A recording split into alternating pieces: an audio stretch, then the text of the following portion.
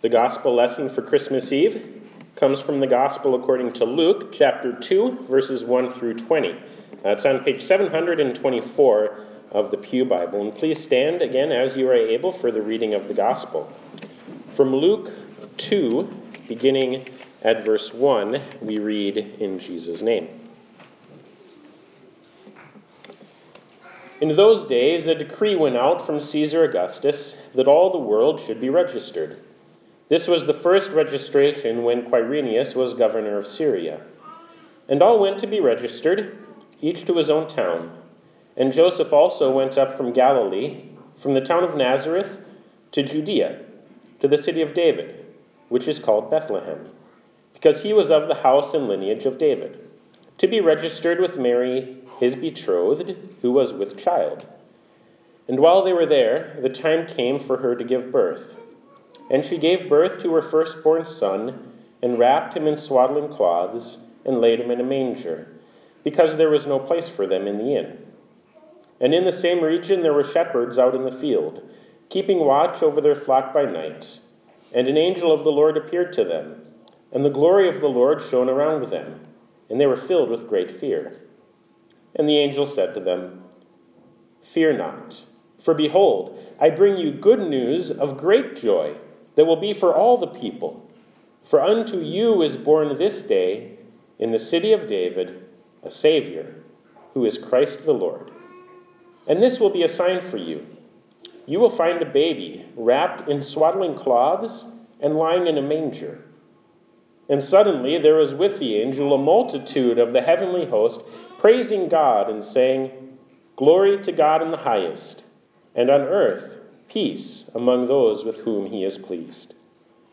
When the angels went away from them into heaven, the shepherds said to one another, "Let us go over to Bethlehem and see this thing that has happened, which the Lord has made known to us." And they went with haste and found Mary and Joseph and the baby lying in a manger. And when they saw it, they made known the saying that had been told them concerning this child. And all who heard it wondered at what the shepherds told them. But Mary treasured up all these things, pondering them in her heart. And the shepherds returned, glorifying and praising God for all they had heard and seen, as it had been told them. Father, these are your words. Sanctify us in the truth. Your word is truth. Amen. You may be seated. Grace, mercy, and peace to you from God our Father and our Lord Jesus Christ. Merry Christmas. Unto you is born this day in the city of David a Savior, who is Christ the Lord. Into this world of darkness and sin and death, a light has dawned. A child is born. A Savior has come. You know that this world is filled with darkness. Sometimes we try to ignore it. We try to mask the darkness. We try to forget the darkness and the suffering. But we can't. There's always something that reminds us of the darkness and sin and death. And sometimes it's unexpected things. One of the things at Christmas that actually reminds us of the darkness is the familiarity of it all. We have traditions here. You might even have traditions in your own homes. And these traditions, they serve to keep the right things constant. I'd be interested to know how many times that some of you have come here to this same building at this same time every year on December 24th. And you've sat in the same pew, you've sung the same hymns. I know because I tried to change them one year and it didn't go very well. You've heard the exact same scripture readings every year. You've basically heard the same sermon every year. Even as preachers have changed, the sermon has pretty much stayed the same. There's a comfort and a familiarity to all this, but there's also pain because not everything is the same as it was last year or the year before. Things have changed in our lives, and not always for the better. Most especially there are people who were here last year or the year before who are not here this year. And it's not because they went to visit the other side of the family. Now, there are also people here this year who were not here last year, and we rejoice in this. These new people are a treasure to us, but they don't replace the people who aren't here anymore. They are still gone, and the familiarity of what we're doing reminds us of this, of that tragedy. As one of my favorite Advent hymns puts it, we mourn o'er joys departed. But we do not mourn as those who have no hope, for into this darkness a light has dawned. A child has been born. A Savior has come. We recall the first proclamation of Christmas. It was the first Christmas sermon preached by an angel to the shepherds. And the angel said to them, "Fear not, for behold, I bring you good news of great joy that will be for all the people.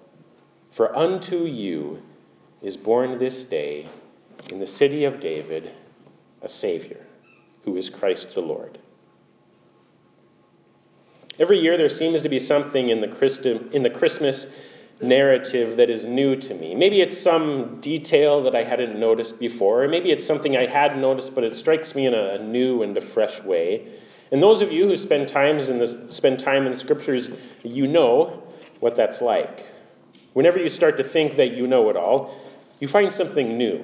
Or maybe it's more like the new thing finds you, because you weren't looking for it, but there it is. And this year, with the Christmas story, the thing that strikes me is this: how odd it is for angels, for anyone really, to proclaim the birth of a child to complete strangers. And not merely to state that a child is born, but that he is born to you.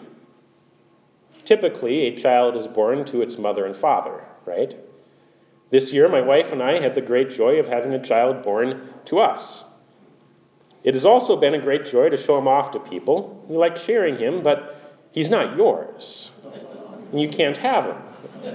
I remember a couple days after he was born announcing here that a child had been born to us. Now imagine how strange it would have been if instead of saying that we had a child, I had said a child was born to you. That would be strange. Or what if I ran down to the store, snuck into that secret room, where they keep that microphone, and announced to everyone in the store, a child is born to you? That would be strange. Social services would probably keep an eye on me. That would be free-range parenting to the extreme. Our son is not yours. He is ours. We have the joy and responsibility of owning him.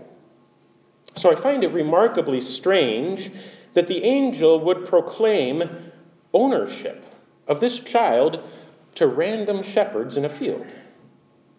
And the proclamation, you'll notice, was not just for the shepherds, but for the entire world. The angel says, "I bring you good news of great joy that will be for all the people."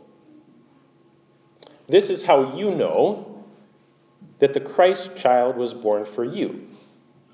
Do you fit into the category of all people? If you do, and I know that you do, then this child is born unto you. The angel, of course, knew these words would be remembered, written down, read at every Christmas Eve service, and even proclaimed by Linus when Charlie Brown forgot what Christmas was all about. The words, unto you, are intended for the entire world. With most children, these words are intended for mom and dad. But with Jesus, these words are intended for the entire world. And maybe you found it strange in the hymn we just sang, that line, "Come, peasant king, to own him." I always found that line to be kind of curious. In this relationship between God and man, we probably think of God as being in the owner's seat. After all, he is both the creator and the redeemer of humanity, so he has a double right to us. But the angel proclaims that this child is born unto you. So the hymn, though it sounds strange and kind of wrong, is profoundly correct, that we are invited to come and own Jesus. He belongs to you. For this purpose he was born, to be owned by you. So this thing of being redeemed by Jesus Christ, it's one of those human relationships, kind of like marriage, I suppose, where the ownership runs both directions. He owns us, and we own him. This is what we learn from the angel's sermon. And I wonder what Mary would have thought of this if she had been out in the field to hear what the angels said. Angel, did you just tell those shepherds that my kid belongs to them? Yes, and not just to them, but to the entire world. So we think of Mary in all this. We think of the blessing she had of caring, bearing, and nurturing this child. And she considered it a profound blessing that God would look upon her humble estate and grant her this blessing of mothering this child. Of all the women in the world, she had this unique blessing. But she also had a profound pain because this child did not belong to her the same way a normal child belongs to its mother. She had to share this child with the world. And this sharing of her child would take the most painful form. Mary learned about this quite early. If she didn't already know it from the Old Testament prophecies about the suffering of the Christ, she heard about it when Jesus was yet an infant. When he was 40 days old, they took him to the temple, and there was a man there by the name of Simeon. And when Simeon saw Jesus, he prophesied over him, and he said to Mary, "A sword will pierce through your own soul also." And Simeon was speaking of that fatal Friday afternoon when Mary would have to share her son with the world by standing at a distance and watching him die, the worst kind of death the people of that age could dream of. Nothing can pierce the soul of a parent like having to watch her child die. And this was no ordinary death. This was a public and humiliating death. It was the most shameful kind of death known to man, to be condemned as a criminal, stripped, beaten, and hung on a cross. It was, by design of the Romans, painful and humiliating. And Mary had to watch it. This was the way that God appointed for her to share her child with the world. And this is how shepherds, kings, you and I come to own him. He becomes ours by redeeming us. And in this redemption, we become his, and he becomes ours. This was the purpose for which he was sent into the world. It was always, even from before the foundation of the world, it was always God's intention for this to happen. God the Father, Son, and Holy Spirit unanimously agreed upon this redemption plan. So as we consider the birth of this child, we remember also his death and his resurrection, because that is the whole point of the birth. And we see this even in the way that Luke writes his gospel. The way Luke structures this book and ties it together is really quite remarkable. Sometimes you hear me talk about these golden nuggets in Scripture, golden details. They're these little details that if we read them too quickly, we might miss them. But when we slow down, we start to see them, and we find them to be extremely valuable. My favorite golden nugget in the Christmas story, and maybe even in the entire Bible, is one I learned a few years ago while reading a big technical theology book. Big technical theology books can actually be quite useful because I could have read over this part 100 times and missed it every time. It's this link that Luke puts into his book that ties the beginning and the end together. And by doing this, it reveals the purpose of it all. Now, he speaks of what two different people, what they did to care for Jesus when he was at his weakest. At his birth, Luke says this concerning Mary. She gave birth to her firstborn son, and wrapped him in swaddling cloths, and laid him in a manger, because there was no place for them in the inn. She cared for Jesus because at this stage in his life, he really couldn't take care of himself. And then near the end of the book, Luke speaks of another individual who really does the same thing for Jesus when Jesus descends back into a completely helpless state. There's a Joseph in this story too, but this one's not from Nazareth. He's from the town of Arimathea. And this Joseph had his part to play in caring for the King of heaven and earth. This Joseph went to Pilate and asked for the body of Jesus. And notice here the parallelism to what Mary did for Jesus. Luke writes it in a parallel way. And he, that is Joseph took it down and wrapped it in a linen cloth and laid him in a tomb cut in stone where no one had ever yet been laid.